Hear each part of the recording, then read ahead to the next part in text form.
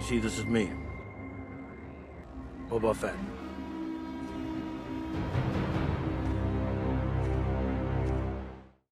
Hey everybody, welcome back to the Chiss Ascendancy Podcast. This is Josiah, and we are on day 18 of 30 Days of Boba Fett. And today's subject is the lost family of Boba Fett.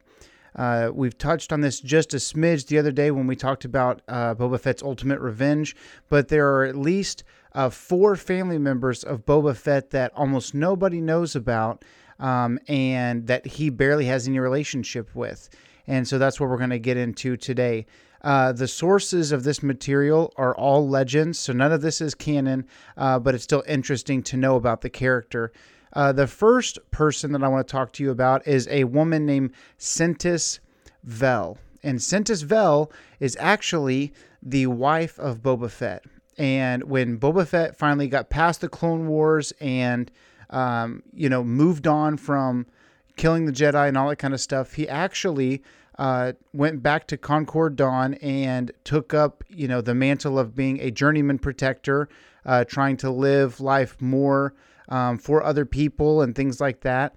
And he met a female Kifar, which, if you don't know what that is, that's a species from the planet of Kifu. And probably the most famous Kifar is the male Jedi Quinlan Vos. Okay, so Sentis is from that same planet, and they meet. He's a Mandalorian journeyman protector bounty hunter. She's a female bounty hunter. They fall in love, and I'm unsure. I want to say that she does take up Mandalorian armor, but I'm unsure. But the main, I guess, break in their relationship was the fact that Boba Fett actually found a man attacking Sentis and forcing himself on her, and the man ended up raping his wife. And so, of course, just like any other husband would do, Boba Fett actually kills this attacker. And when this takes place, he is stripped of any ranking within the Mandalorian journeyman protectors, not because he was defending his wife, but for the act of murder. And so, during this time, he was, they were both young. I think he was 18 and maybe she was 20 or something like that. Very, very close in age, very young in life. And so they end up, I think the trauma of this experience causes them to go separate ways. And in Legends, this is the secondary catalyst to Boba Fett having that protective, that shell that he puts on. Obviously, the mask, no pun intended, that we kind of know Boba Fett for, not just the actual outer Mandalorian armor, but just that protectiveness that's keeping his distance from other people. So Sentis Vel. And very interestingly, it was later after her split and divorce from Boba Fett that Sentis was on a job. Of course, she kept, bounty hunting and, as a gun for hire and things like that. And Sentis was actually placed in carbonite. Now, we know that being placed in carbonite is very, very dangerous for human beings. That's not what it's really made for. And so Sentis was placed in carbonite for a number of years. I want to say it was about 40 years she was in carbonite. And it isn't until towards the end of the Second Galactic Civil War that she is actually located and freed from that carbonite. So it's a very interesting moment where, let's say she's 25 or 30 years old, and Boba Fett by this time is 65 or 70 years old, and she's freed from this carbonite, and she's blind at first, of course, a la Han Solo from Return of the Jedi.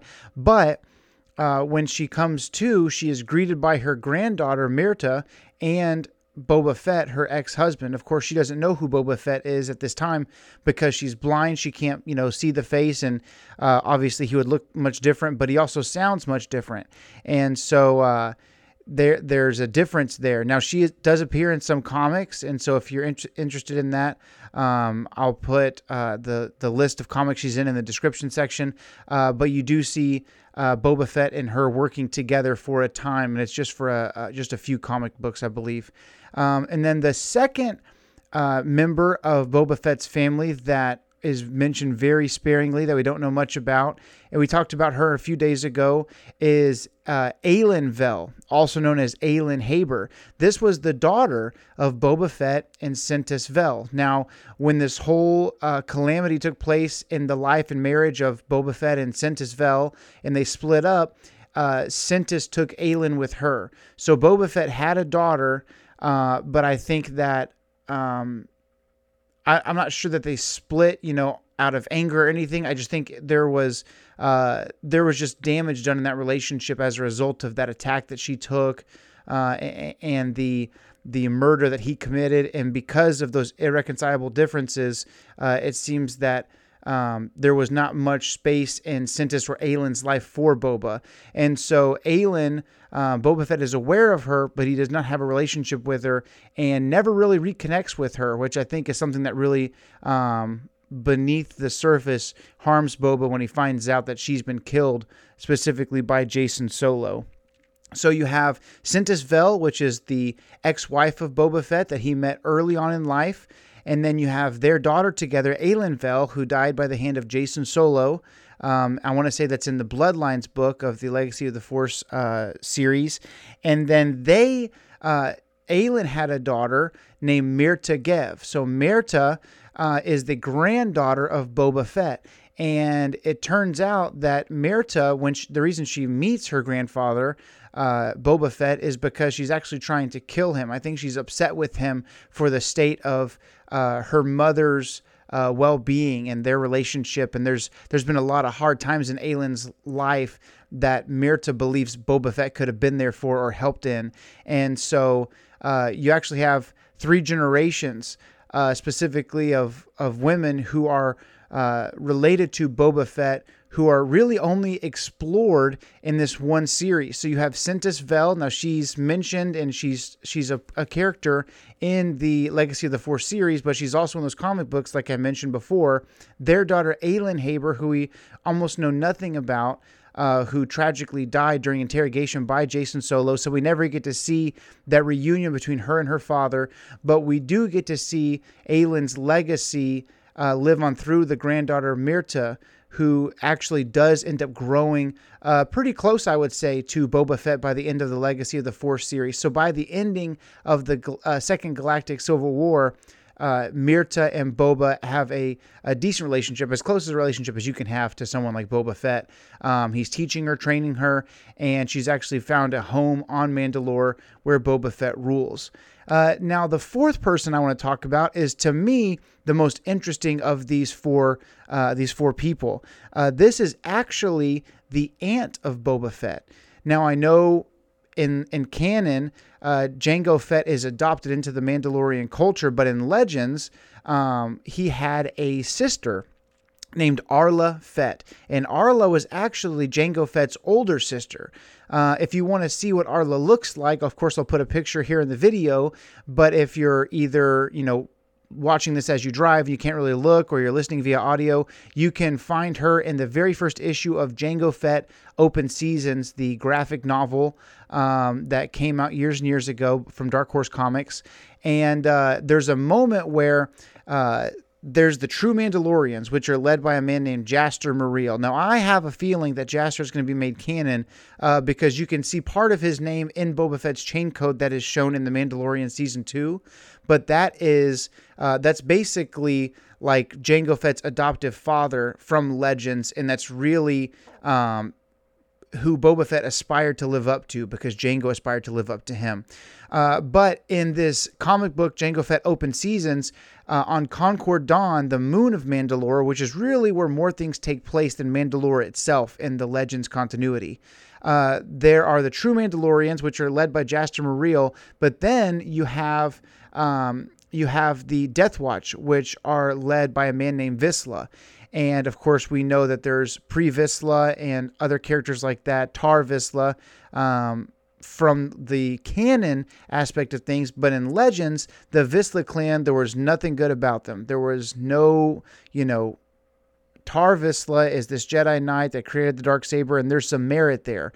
And even Sabine seems to have, some ties to the Vizsla clan. They're good characters. In Legends, the Vizsla clan is nothing but trouble. And the Death Watch, who in canon, Clone Wars Season 7 in the Siege of Mandalore, the Death Watch turned good, and they're there to take Mandalore back from the Shadow Collective with Maul and all those guys.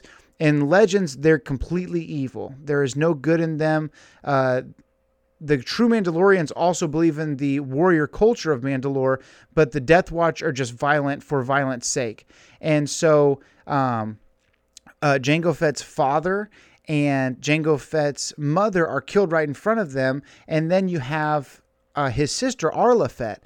And there's a moment where they say, what do we do with this girl? And they say, we have no need for her. And you would think that meant that they killed her, but actually they took her in and kind of kept her as a prisoner, as a prize, and they ended up branding the Death Watch symbol onto her back.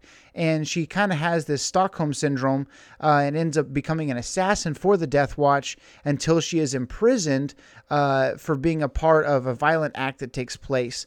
And so years and years she's in prison, but her mental state is so unstable because her father was killed in front of her. Her mother was killed in front of her.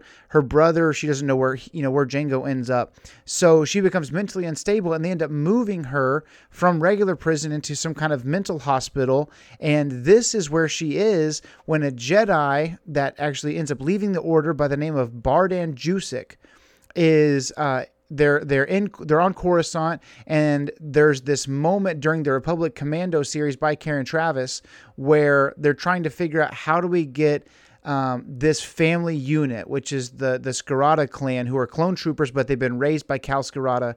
How do we get them out of the Imperial Army before all of this goes south? How do we take them in and make them a part of our Mandalorian family so they don't have to keep just being a number on a roll sheet? And during this sequence of trying to gather all the intel and get these guys out of here, they actually discover there's someone in this prison that is speaking Mandoa, that is speaking a language similar to what they hear back home on Mandalore and Concord Dawn. And it turns out it's Arla Fett, and she is mentally unstable, but Jedi Jusik gets her out of this prison. They break her out, and over the years, they end up transporting her back to Mandalore, where I believe she regains her sanity. So Arla Fett is someone that's just barely mentioned by name in Republic Commando Order 66, and she's expounded on a little bit in Republic or Imperial Commando 501st. This was a character that I really feel was going to be developed in the next leg of that Karen Traviss series, the final book in that series that was never written.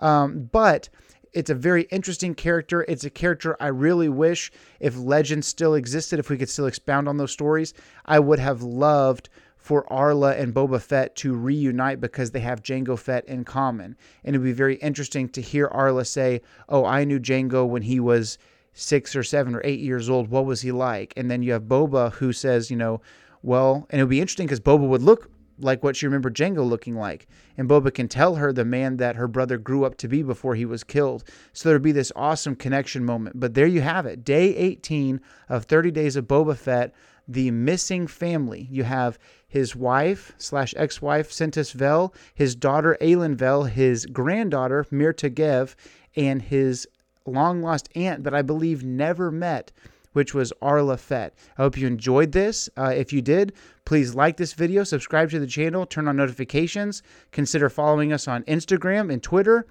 Thank you for listening, and may the Force be with you.